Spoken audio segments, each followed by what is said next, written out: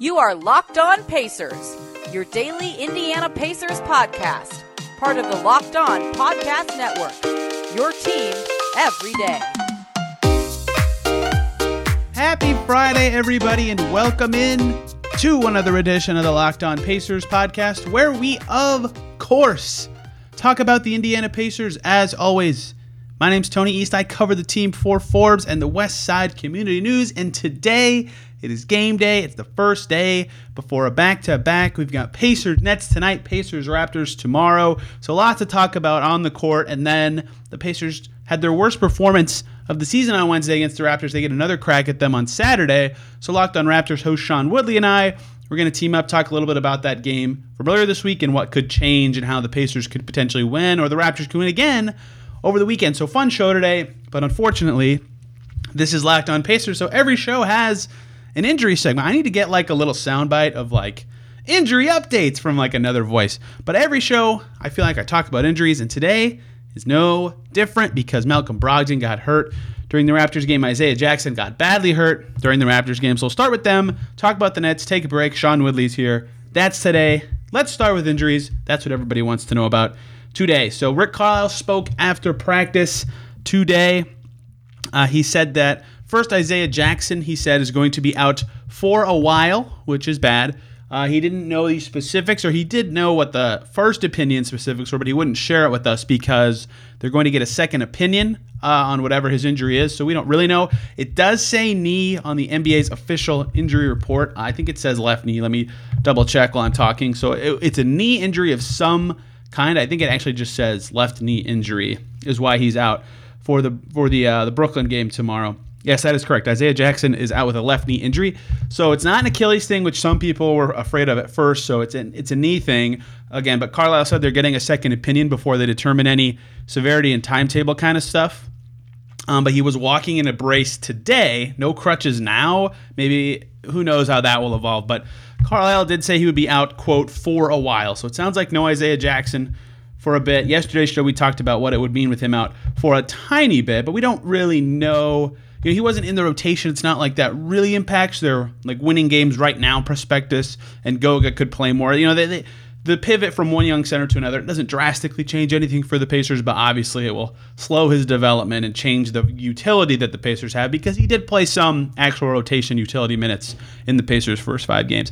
So that is terrible for a young guy, terrible for the Pacers for different reasons. And the second injury, which is Malcolm Brogdon, who it is officially listed by the NBA on the injury report. He's out, first of all, against the Nets tonight. It's listed as a sore left hamstring. Carlisle called it a strain, which is basically the same thing. It doesn't. We're splitting hairs at that point. He will not be playing against the Nets. I'd assume that hamstring strain's probably like a week or two. He probably won't be back over this weekend. Maybe next week at some point. Malcolm Brogdon will return. It depends how severe it is, right? Those things can vary in intensity, but that's the big one that is painful. No Malcolm Brogdon for the short term. For a 1-4 team, that's killer. It's just bad. He's been playing very well for them this season, especially in clutch moments. So if LeVert can return against the Nets, he's listed as questionable with that back issue. That'd be huge. They need the ball handling even more now than they did just 2 days ago. So, of course, the Pacers can never have more than 3 healthy starters at the same time, apparently. Maybe LeVert can come to the rescue of Brogdon to at least a tiny extent until he is able to return. No guarantee that LeVert will return. Again, he is listed as questionable for that game, but Brogdon's going to miss some time too. So the point guard rotation will probably see more. We'll definitely see more TJ McConnell, probably more Brad Wanamaker. It depends when LeVert comes back. It's going to be up to those guys too. Carlisle chose Wanamaker when the Pacers were getting just big-bodied by the Raptors, right? He believes in his strength and his ability to kind of guide the offense. So I think that he'll lean on that a little bit and try it and see how it works, but we'll see. Pacers Nets is tonight. No Jackson, no Brogdon. We'll see when they return. No specific timetables. Carlisle is not a guy who shares anything too specific unless they get the concrete with LeVert was like, here's the reevaluation date. He'll share reevaluation dates, but rarely timelines or return dates. So how will the Pacers do against the Nets? After this week, we're basically 1 full week into the season, plus 1 day. I think after this week, every team will have played 5 to 7 games, and you really can get a feel for who these teams are. I think we're on the cusp of. I could have a guest for the Nets on, and they could explain this team better than you. But there's so much just small sample size junk right now. Like Miles Turner's 40-point game makes his stats look crazy compared to what his season's truly been. Stuff like that is so prevalent now. But one segment on the Nets for today, right now. So the Nets currently are 2-3, definitely underperforming the expectations people had set for them. And it's not that they're losing; they're getting smoked. They lost by 13 to the Heat. They lost by 16 to Charlotte, who is apparently awesome and making that Pacers loss look better, as is Washington. And they lost to Milwaukee by 23 on opening night. So the Nets, everybody thought they'd be awesome this year because they have some stars, and one of those stars has been incredible. Kevin Durant, 30 points, 10 rebounds, 5 assists. Look, I can preview a ton of this game. Where are the key matchups for the Pacers? Where are the key matchups for the Nets? What's the situations for these teams? How are they crossing paths? How can the Pacers get their advantages? And then Kevin Durant could just show up and decide to be an MF like he is, the best player in the league, and this game could all be over, right? The Nets have just lost, right? They might want to come out and smack the Pacers in the mouth. They've alternated loss and win all season. They lost their last game, right? Maybe Kevin Durant comes out and looks awesome, and that could just be the crux of this game. He's just unbelievable. The Pacers have no answer for him. I will be curious if they try to go with Torrey Craig on him, who did okay at moments in the playoffs last year. For the Bucks in the regular season last year. So that's an option, I guess, but they can't expect to contain him at all. And that could be the swing of this game because none of the Nets' stats really stand out. Right, they're 15th in three-point percentage. They take about an average amount. They're 25th in two-point percentage. They take just under an average amount. They don't get to the line particularly often. They're 15th in rebounding, kind of low in assists and steals. The only things they do well are they block quite a bit, and they're not like a crazy turnover team. Right, so they have a star, and the rest of the guys on that team aren't playing very well. But one of the guys who should be playing well is James Harden, and he hasn't. And that's why this game becomes interesting. James Harden has been bad this year, like bad. There's no other way to mince it. There's a million ways you can discuss why. The rule change certainly impacts the fouls he is able to draw. I don't want to get into how much that's not the only reason he's shooting less free throws at all, but it's one of them. But that's not the crux of why he's playing worse. He's shooting 36% from the field in general. He does not have the James Harden burst he had last year, coming off that hamstring injury that turned him into a lemon in the playoffs. He's just been a way worse player, right? So how they can defend him changes with the way he's playing. Perhaps Carlisle can put way more attention on Durant and try to let Harden be Harden. That seems dangerous, but it might be the best way to beat this Nets team. And outside of those guys, no one has looked good for the Nets. Joe Harris is shooting better from three than he was at the end of last year and early in the season. And Patty Mills has had some big games. Other than that, no one averaging a ton in the scoring department. Nobody really shooting lights out. LaMarcus Aldridge is playing okay, but he's not playing a lot of minutes, and his defense has been weak, at his advanced stage, and he missed a lot of last season. So they're really just relying on Kevin Durant and some other, rangy player or inconsistent player to step up and be awesome. And that's certainly a great strategy. Kevin Durant's amazing. At least that's what they have been so far. But there's always a chance that Kevin Durant just goes off and this game is over. Or James Harden figures out what's going wrong for him and this game is just over. But the Pacers have ways they can win this game. They've beaten the Nets before, and a lot of that was via Sabonis, right? He punked DeAndre Jordan 2 years ago for a Pacers win. He did well against Nick Claxton in the past, even though Claxton is an excellent defender. I said this against the Raptors, and it became not true, but the new Nets center rotation does not seem like one that can defend Sabonis particularly well. I expect that he can have a good game against this team, and he was just, after practice today, Thursday for you listening yesterday, came out with impassioned, we have to come out with more energy. We look, we're not ready to play and focused at the level we need to be at practice. Like he was calling out his team, including himself. Like it wasn't like he was singling anybody out or anything. It wasn't like a problem. It was just a thing a player does when the team is losing, when they say, hey, we need to come out more intensity, ready to play.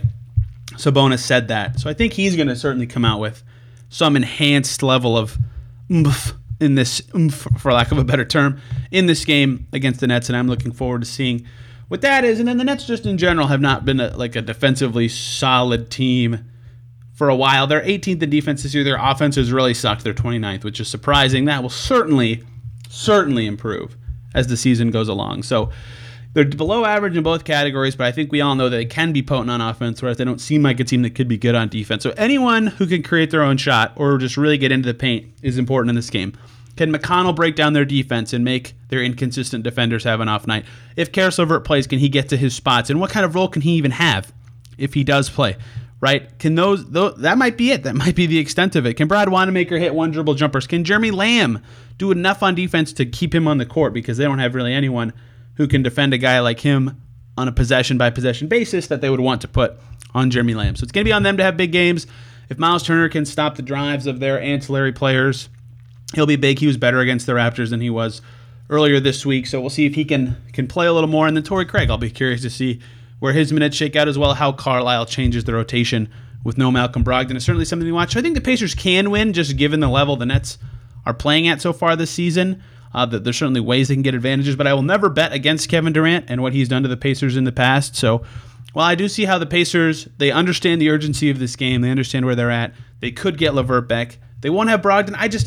It's hard for me to predict anything in this game, but the Pacers need to show some urgency, win or loss, because they played better against the Nets, or the Bucks than I think they're giving themselves credit for, but they need to win a game when they play well to really get some confidence and look good with Toronto and San Antonio coming up. So let's talk about that Raptors game that's kind of changed the vibe fans have around this team.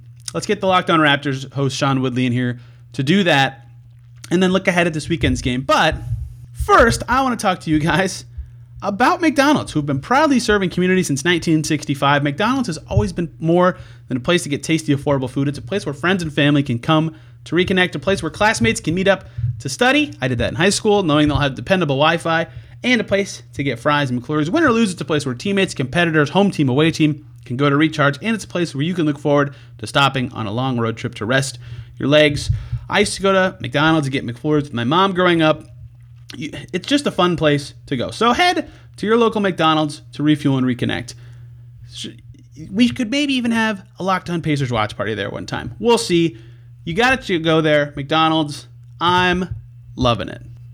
Hey, Sean Woodley here from Locked On Raptors with Tony East, one of my favorite people on the Locked On Podcast Network, here talking Raptors Pacers. They played on Wednesday night. They play again on Saturday. The Raptors have an Orlando Magic filling to that Pacers sandwich. The Nets, I think, are the filling for the Pacers. Am I correct there, Tony? How's it going, buddy? Unfortunately, you're correct that the Nets are the filling. Sean, today, here's what I was thinking about instead of trying to think about the Pacers getting embarrassed in Toronto on Saturday. We call Thursday Friday Junior. Why don't we call Wednesday like Friday the 3rd or something? See, these are the thoughts that I have to avoid thinking about what happened to the Pacers Wednesday night. That was, from my perspective, it was a good time. It was their first win at home since the last time they played the Pacers in Toronto, which was fun. They beat the Pacers by like 46, I think, back in February 2020. On a pretty good run of hilarious wins. I think the one before that, too, was when they came back from down like 12 with 2 minutes left. So they're on a run of beating the Pacers in pretty funny fashion at home. Do you know the last Pacers win in Toronto? Oh, that's a good one. Do you know the year? Okay, I could guess the year. I will guess it's got to be a long time, otherwise you wouldn't be asking me. I'll say 2014. 2013.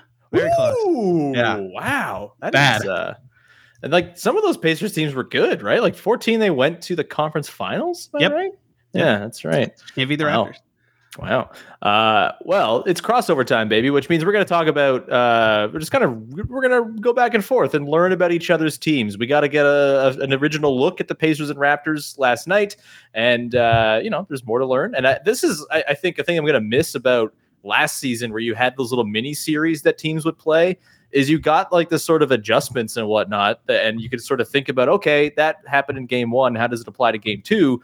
Obviously, there's a game between these ones for the Pacers and Raptors, but same idea, basically. Pretty fresh in the mind will be these two teams. So, Tony, let me ask you, but we were talking about how the Pacers were very bad yesterday. They scored just 100 points against the Raptors, which, hey, most teams are having trouble scoring against the Raptors. Maybe the more concerning thing is the Raptors put up 118 on them and looked pretty good doing it. OG Anunoby kind of realizing there is not a single person on this team who can guard me still, and we're going to leverage that for all it's worth. What's the deal with the Pacers, man? They're 1-4. They've had some overtime games. It's maybe not as bad as it looks, but also maybe it's bad. What's the deal?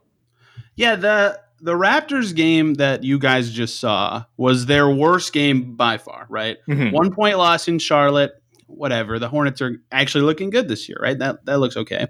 1 point loss in Washington, same deal. But the Wizards look good. They only lost one time.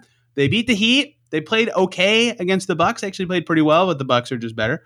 And then that you saw that Raptors game where they didn't even look like they wanted to put up a fight. And that's a theme I keep hearing from people who watch the Raptors a lot is all these teams that play the Raptors, they come out of the game and they go, wow, we had no fight the whole game and we were turning it over too much and blah, blah, blah. And it's like, I get how every team can think that, but I think the Raptors are just doing a really good job of taking teams out of their game, and they did a good job of it and embarrassed the Pacers on Wednesday.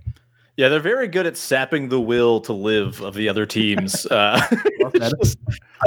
get exhausted watching them play defense. Like this, it just feels like it has to be a nightmare. Like against the Mavericks on Saturday, they ended up losing in the second half because they kind of lost it a little bit. But in the first half, they were just like every single drive, there are 3 arms just in the way. There's just like arms all over the place. It's a tiresome amount of arms, it seems.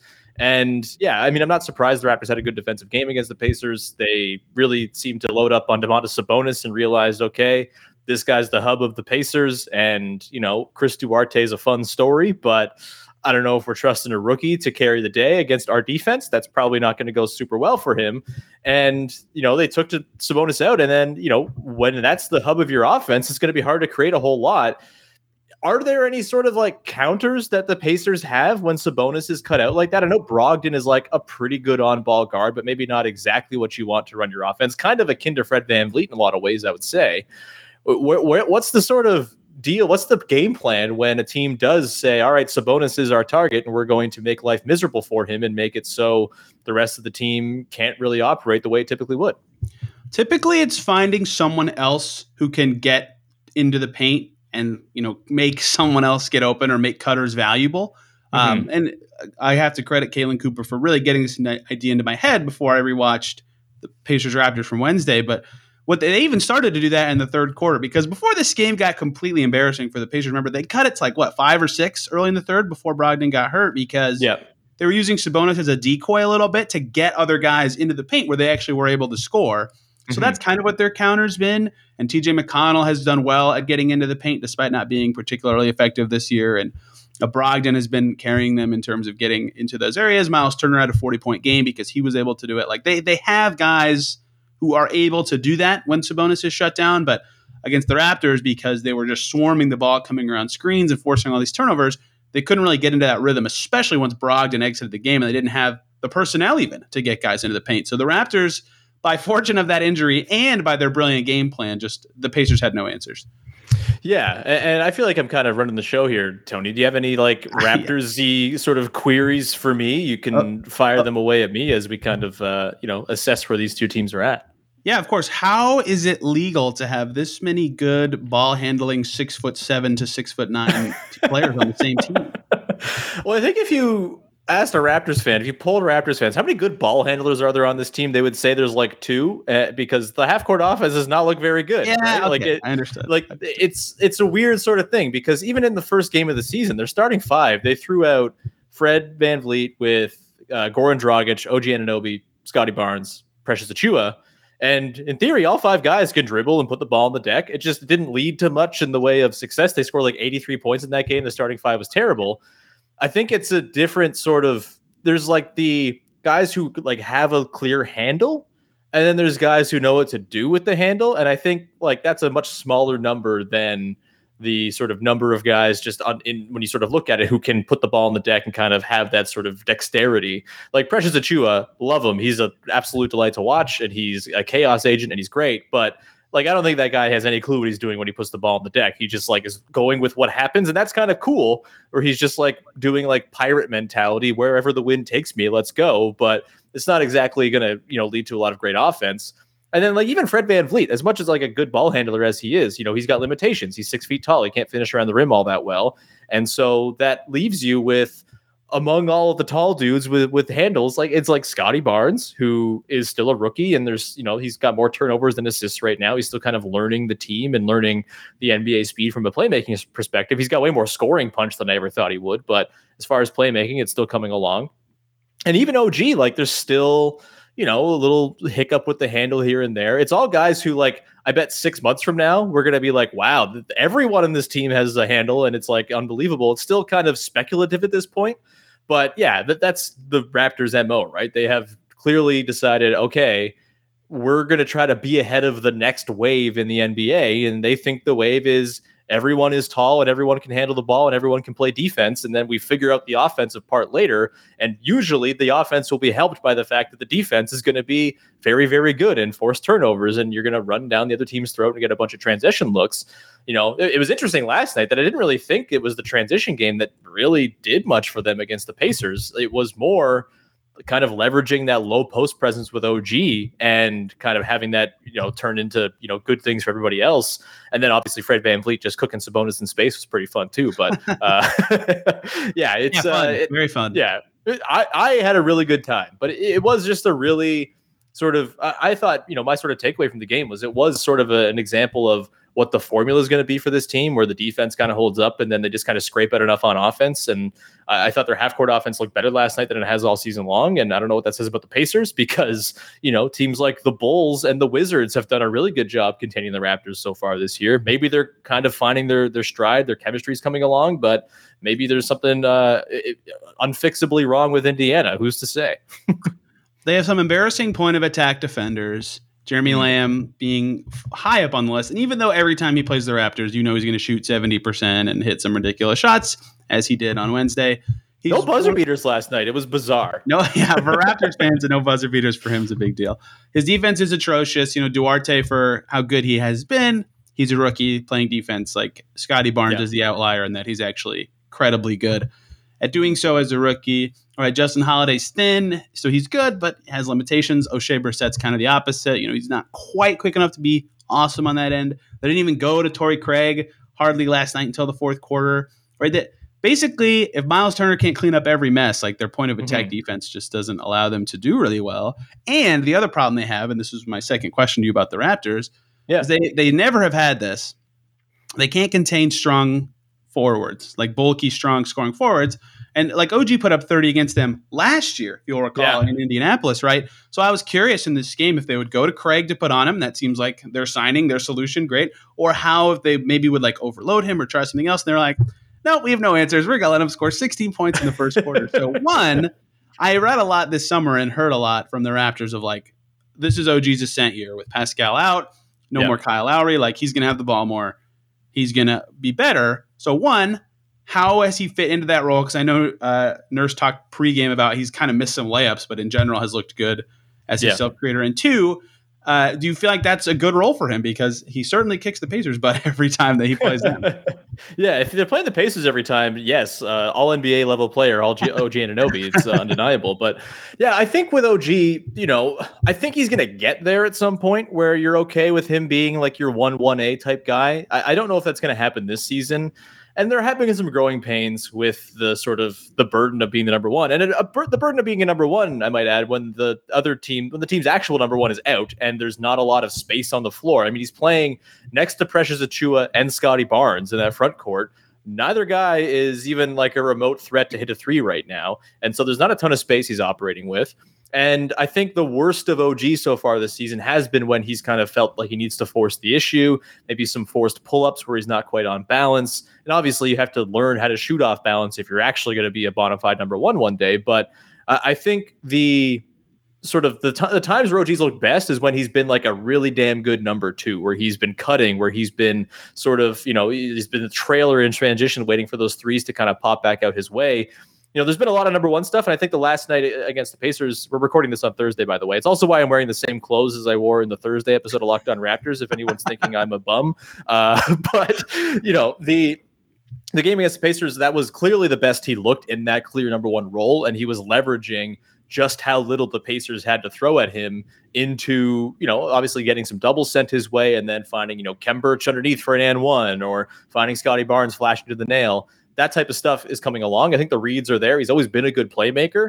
I think it's just growing pain stuff, right? And you're going to have those games when you're learning the ropes as the number one, where you're going to shoot 3 of 17 and have 4 turnovers and 1 assist. Like that's just going to be how it happens.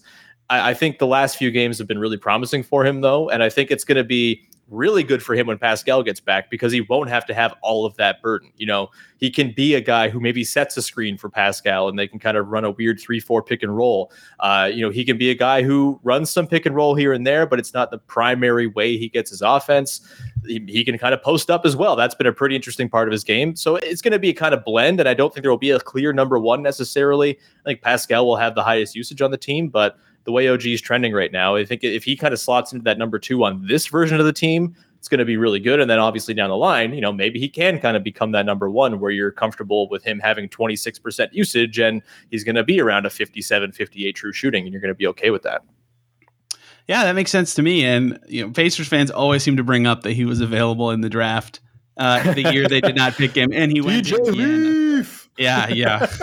TJ Leaf, not in the league right now. So I always will be both curious about his career because I talked to him at school and college, and because now he's awesome and kicks the Pacers' butt every time they seem to play him. And I'm happy to see his ascent. I think he's like the perfect, Fred, Pascal, OG is like a great trio for both being good and kind of growing with the young core that the Raptors have. Yeah, definitely. And I think, I am really intrigued by how the Pacers are going to approach him in the next game. And how do they adapt to what obviously didn't work on Wednesday? And we should talk about that, Tony. We should get to that in 1 second here. But I think you have some words to pass along about our friends over at BetOnline. Am I correct? Of course I do, because they are back and better than ever at betonline.ag. They've got a new web interface for the start of basketball season. We're only a week in, but it looks great. They have more props, more odds and lines than ever before. They remain the number one place for all the basketball and football action this season. You can head over to their new updated desktop site or their mobile website and sign up today for all the action at betonline.ag. If you do sign up, and when you do, you use the promo code LOCKEDON, you'll receive a 50% welcome bonus with your first deposit. They've got basketball, football, baseball's in the World Series. Can't root for the Braves, never root for the Braves. NHL, boxing, UFC, right to your favorite Vegas casino games. Do not wait to take advantage of everything they've got over at betonline.ag. It's the fastest and easiest way to bet on all your favorite sports. Bet online, where the game starts.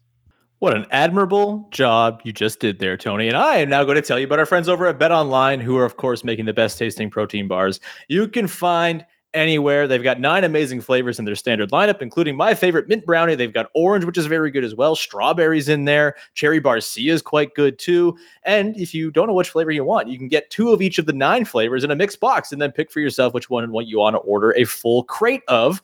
Also, they have limited time flavors that pop up on the site from time to time as well, depending on the season. Right now, blueberry muffin might be lurking around out there, and I highly recommend if you see it on the site, snap it up because it's the best tasting protein bar I have ever tried, and that is among all of the Built Bar flavors. Blueberry muffin is hands down number one for me. It's awesome. I got to get myself a whole bucket worth of those.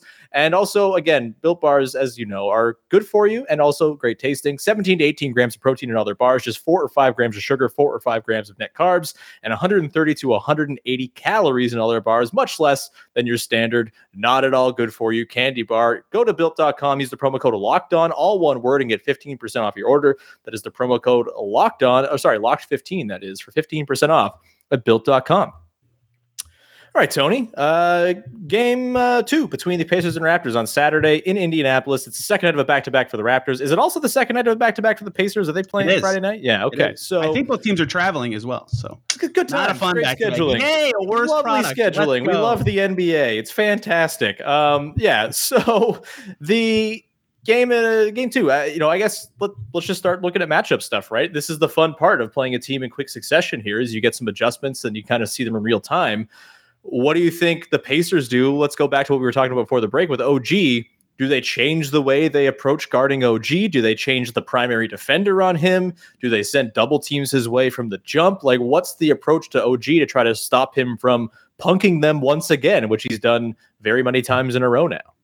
Yeah, just generally for both teams. And for the Raptors, this is less the case because Nurse has been their coach for a while. But this is the first time this season with these rosters that we get to see how these franchises adjust against opponents they have played already, right? What kind of counters do they have in general? So it'll be kind of a revealing game for both teams. And for Pacers fans specifically, they've never seen Carlisle, or at least in this era, have a second opponent again, right? So this is the first time we'll get to see how he responds to a loss like that, which will be very fascinating. And yeah, chief among them, there's really 2 things, but the big one is how do they slow down OG? What different things can they throw at him? Because the other one is how do they get Sabonis more involved? You mentioned that last segment, but even that is secondary to how do you stop a guy scoring 16 points in a quarter? And I think that, I mentioned this last segment, the lowest hanging fruit would be just try Torrey Craig for a few minutes. He talked about that. Rick Carlisle did at Pacers practice on Thursday. And he was just like, yeah, I didn't go to him until the fourth quarter. That was basically his answer, which isn't an answer. Forgot he was there. Yeah.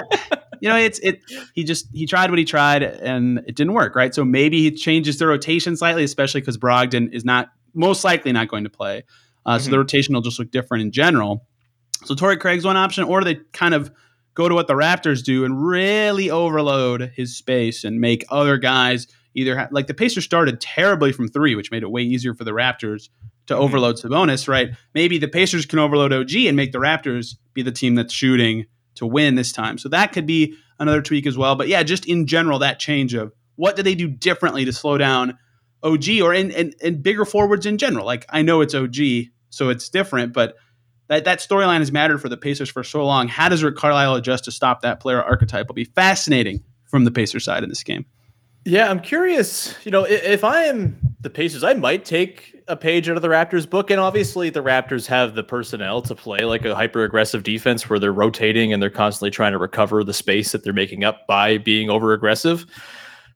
I wonder even if the personnel is not quite there. And I know they have like two sort of hulking bigs, and it's not like the easiest thing to do, but I wonder if maybe they just really lean into sending extra attention OG's way and trust that, Fred VanVleet's not going to shoot 6 of 7 from 3 again, and trust that Delano Banton's not going to hit 2 threes again, and maybe just kind of count on some regression from the Raptors. I think they shot 14 of 30 from 3 in that game after a pretty rough start. They were just like amazing to close the game, dead eye. Maybe you count on the Raptors being the Raptors on offense and, considering the fact that you have Precious Achiuwa, Scotty Barnes, Gary Trent Jr., Fred VanVleet kind of around OG. It's not exactly like a murderer's row of offensive options. Trent's been kind of hot and cold with his 3 this season. He was quite good. I mean, he's been good all season defensively, but, his 3's been up and down. Precious and Barnes non-threats. I wonder if maybe you just try to force OG to make those passes out of those double teams a ton, and maybe you get enough luck, forcing a bad pass from OG here, forcing a missed, clunker of a 3 from Trent or from Precious or something there. Maybe that's the way you kind of, get that margin back. I'm curious. I want to ask you about this. So the Raptors have not really had a lot of leads. They beat the Celtics pretty badly. The Celtics are an embarrassing team with already hilarious vibes around them, which is great. But last night was sort of the first inkling I had that if the Raptors get a lead, they're going to be tough to catch up to. Like, I know the NBA now is like there's comebacks from 20 points down all the time, but this team in particular feels like they're able to kind of lock it in and not give up those crazy spurts to teams. Maybe it's just the Pacers and their sort of lack of offensive firepower with no TJ Warren and sort of, working in Chris Duarte, and it's not, totally a well-oiled machine just yet. But do you think the Pacers are the kind of team that can sort of put points on the board in quick succession if the Raptors are to get out to a lead? I'm testing this theory that the Raptors are going to be like this amazing fourth quarter team when they go in with a lead, just because their defense is going to be that smothering. But that could be totally wrong. Maybe the Pacers have the juice, and maybe Chris Duarte goes for 20 in a fourth quarter or something like that, and it's not, my theory falls flat after 2 days. But I'm curious what you think about that. The TSN broadcast was sort of talking about how like all the Raptors players are playing so free in the fourth quarter, right? And because, like we mentioned earlier, they're such like a long and rangy team, defensively especially, that kind of style is really, really strong, right? So that's how they were able to just make the Pacers they had nothing they could do. So yeah, I do agree that the Raptors could be a good team playing from ahead for that reason. If those guys aren't thinking so much because they're up by a lot, they actually could be better than most teams, and you kind of nailed it with the Pacers, right? Like Sabonis does a lot of what they do sometimes anyway. So because they don't have like crazy good shooters on this team, and because they don't have 2 of their best individual creators, although LeVert could actually be back. Yeah, he was a game time decision on Wednesday, right? So. In fact, yeah, I would imagine he is, because he either will come back against his former team in Brooklyn or at home. Like those seem like 2 good options. He's already trending in that direction. So LeVert could be back, which could be helpful. But they don't have a great self-creators on that team, so they're not going to be a team that comes back from 20 down if they get in that situation. And to your point about the shooting when they were 14 for 30, like even now after that game, you check the Raptors just general team page and they're 24th in league in 3-point percentage still. Like, Yeah. I hate to be captain reductive. I hate being this guy on the podcast, but like maybe that's the difference in the game. Maybe they just miss. Yeah. That's basketball for you. So perhaps overloading OG could change the game in that way. Then the Pacers don't have to play from behind. Yeah, I think I would do that because I don't see a singular option to throw at OG and just say, all right, man, go to work. Maybe Torrey Craig's the guy, but then you have Torrey Craig on the floor for a long stretch of minutes, and that's going to cut into your offense as well. Right. And I feel like you need every offensive option you can have against this Raptors defense with the way it's playing already so far this season. So very interesting matchup and fun little dynamic to kind of see how OG kind of plays into it all. Well, I got to flip your improvement question. How do the Pacers play better? We talked about that. The Raptors had a stretch or two where they were looking weak. The Pacers were winning in the second quarter. Like, people forget this game was competitive for a while. The really bad part for the Raptors in this game was 4 bench dudes and Scotty Barnes. So one question is kind of why did they try that? And two, if what can they do differently in those instances to not just be a flotsam of players that can't really succeed? Yeah, Nurse was really kind of like heat checking himself with some lineups last night. And it worked in the first quarter where he brought in Birch, the Canadian crew, Birch, Boucher, who's the other Canadian? Banton. Birch, Boucher, Banton. I think he was out there with Barnes and OG. And it was just like, I don't really see who's creating anything here, but they ended up kind of winning those minutes and they were just fine in that stretch.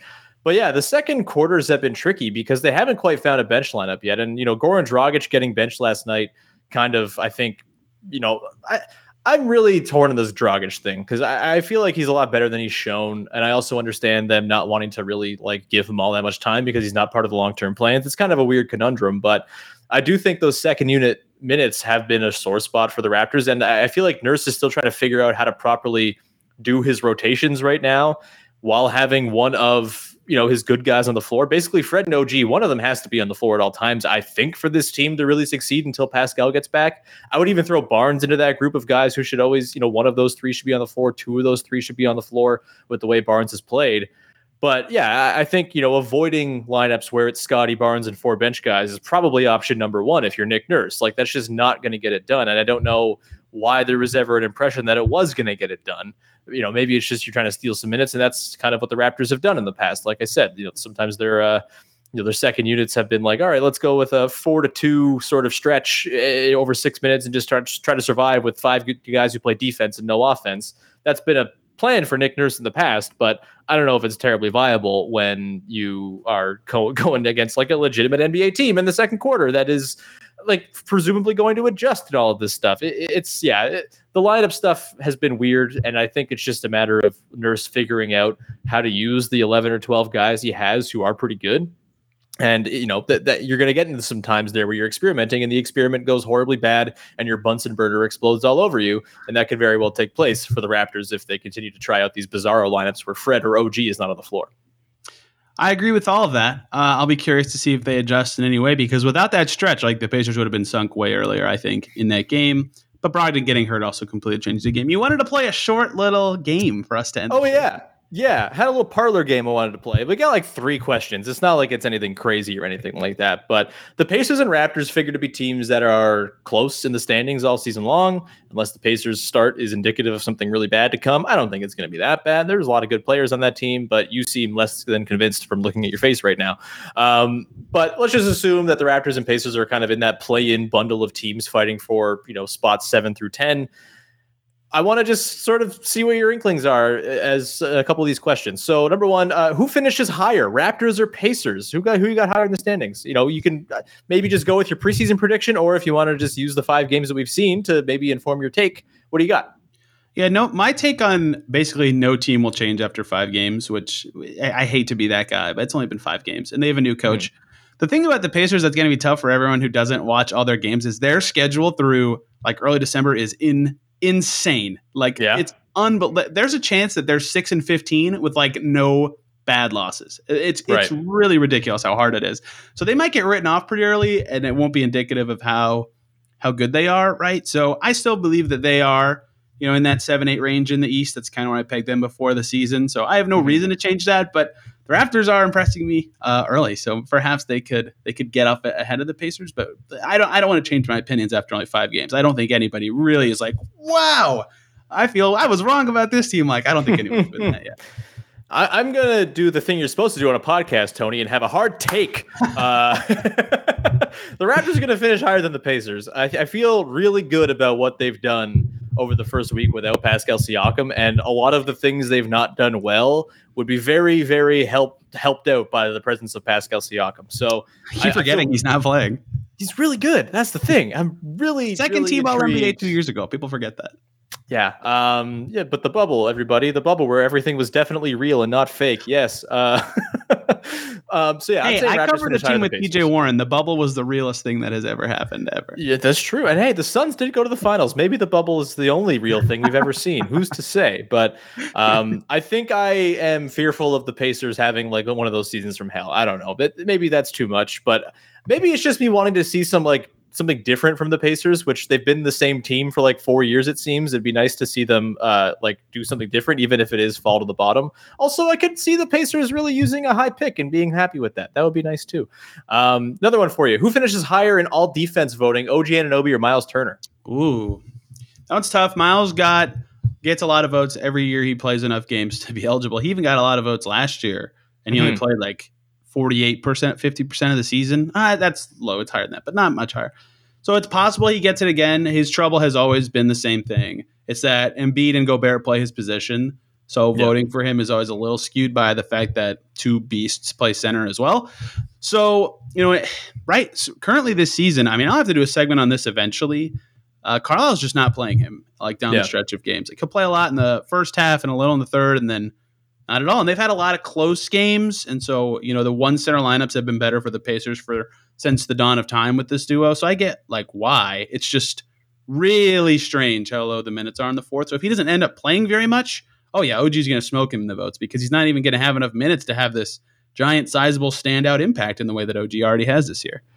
Yeah, if Rick Carlisle will using him like I think you should use Miles Turner, which is just play him a lot because he's good at defense and it's nice to have him out there. And also he shoots some threes. Like, I like Miles Turner a lot. My Miles Turner agenda for the Raptors to trade for him still goes strong, even though it's not happening. But I think I would go Turner if I trusted that he was going to play a lot. But the not playing in the fourth quarter really hurts that right now. So I will say OG for now as well. I'll bring you the last one here. Who finishes? Maybe what's the better way to frame this one? Okay, let's do this. Higher points per game between the 2 Dynamo rookies on these 2 teams, Scotty Barnes or Chris Duarte. What you got? Wow. I loved Barnes pre-draft, so this is a tough one. I want to pick Duarte because he has just been flames so far. And he looks awesome. Like, guys he might already be the best off the dribble shooter on the Pacers, which is crazy. The reason I'm not going to pick Duarte is so lame, but his role is going to get smaller when some of these guys come back from injuries. LeVert was one of them. Brogdon's hurt now, so it might not change that much like right away, but his role will get smaller in a way that I don't think Scotty's will. And Scotty's shooting 16% from 3, which is like unsustainably bad. He's taken like 4 threes. He's not a good 3-point shooter, but once he gets any sort of range, I think he'll be like a solid 15 to 18 guy. And I think Duarte settles in around 14, 12-ish. Once his role gets smaller, he's got every right to shoot a bunch right now, and he's doing a great job. But I don't know. Maybe his role stays big or Warren comes back later than I'm thinking. But I'm going to barely go with Scotty, but that is Duarte's best skill so far, and it's very possible he catches him. Yeah, I will say Duarte finishes That's higher really points close. per You got me game. thinking hard about this. Sorry. Hey, man, I'm a professional parlor gamer, I suppose. But no, I think Duarte will finish higher points per game just because it feels like they really need him a whole lot. And I do think that when Pascal Siakam gets back, there's a chance, even though I won't agree with it, that Barnes moves to the bench and just has like a lesser role. I mean, that could open him up to be more of an offensive presence in those second units. So it could kind of work in his favor scoring wise in this very interesting parlor game that he definitely cares about. But I think I would probably pick Barnes to finish higher in like rookie of the year voting, just because of the more sort of all encompassing impact. But scoring wise, I would say Duarte, just because that dude really seems like he can get his own shot off. And Barnes, while he's like a really good finisher around the basket right now, still pretty dependent to have guys service him, outside of the odd time where he'll put it on the deck and yam on Isaiah Jackson or whatever. But I think I will go with Duarte as the higher scorer to Isaiah Jackson is such a Raptors player. I can't believe he's not on the Raptors. He's cool. He was the only guy who could stay in front of Scotty Barnes yesterday. He played incredibly well until he got hurt. He was awesome. Yeah, that was it. He blocked the lob that was so high. I thought they were about to call goaltending, and it wasn't even a shot. It was crazy. Yeah, I hope he's all right. Is he going to be playing on Saturday? No. That's a bummer. He's probably not going to be playing for a while. Ew, that's not awesome. Shouts to Isaiah Jackson. We like that guy. I've seen him play one time, but I like him. He was fun. Anyway, I think that should probably be it. We've got very long here, Tony, but this was a lot of fun. Thanks for doing this, dude. It's always a good time to catch up. Where can people check out all of your wonderful work? Yeah, of course, two people who talk into a microphone every day can't shut up when they're talking to each other. As you can see, if you're on YouTube on the banner, I'm on Twitter at TEastNBA, at Locked On Pacers. If you want to listen to the podcast, and I write in a couple of places, I share all the links on my Twitter feeds. That's the easiest way to figure out where they all are. Right on. You can find me on Twitter, of course, at Woodley Sean. The Locked On Raptors podcast is on your favorite platforms and on YouTube as well. And you can listen to my other podcast called Basketball. It's a fun podcast I do with Katie Heindel. In the most recent episode we did our annual Halloween special where we do a dramatic reading of Katie's annual Halloween story, formerly posted to the Classical, but she writes a new one every single year now for Basketball Feelings. And we did a very good dramatic reading where I did a good Klay Thompson stoner voice and a bunch of other fun voiceover stuff on that podcast. You go listen to that on all your favorite podcast platforms as well. And you can find my writing at RaptorsHQ.com. And that'll do it. Tony, enjoy the game Saturday, buddy. We'll talk again soon, I'm sure.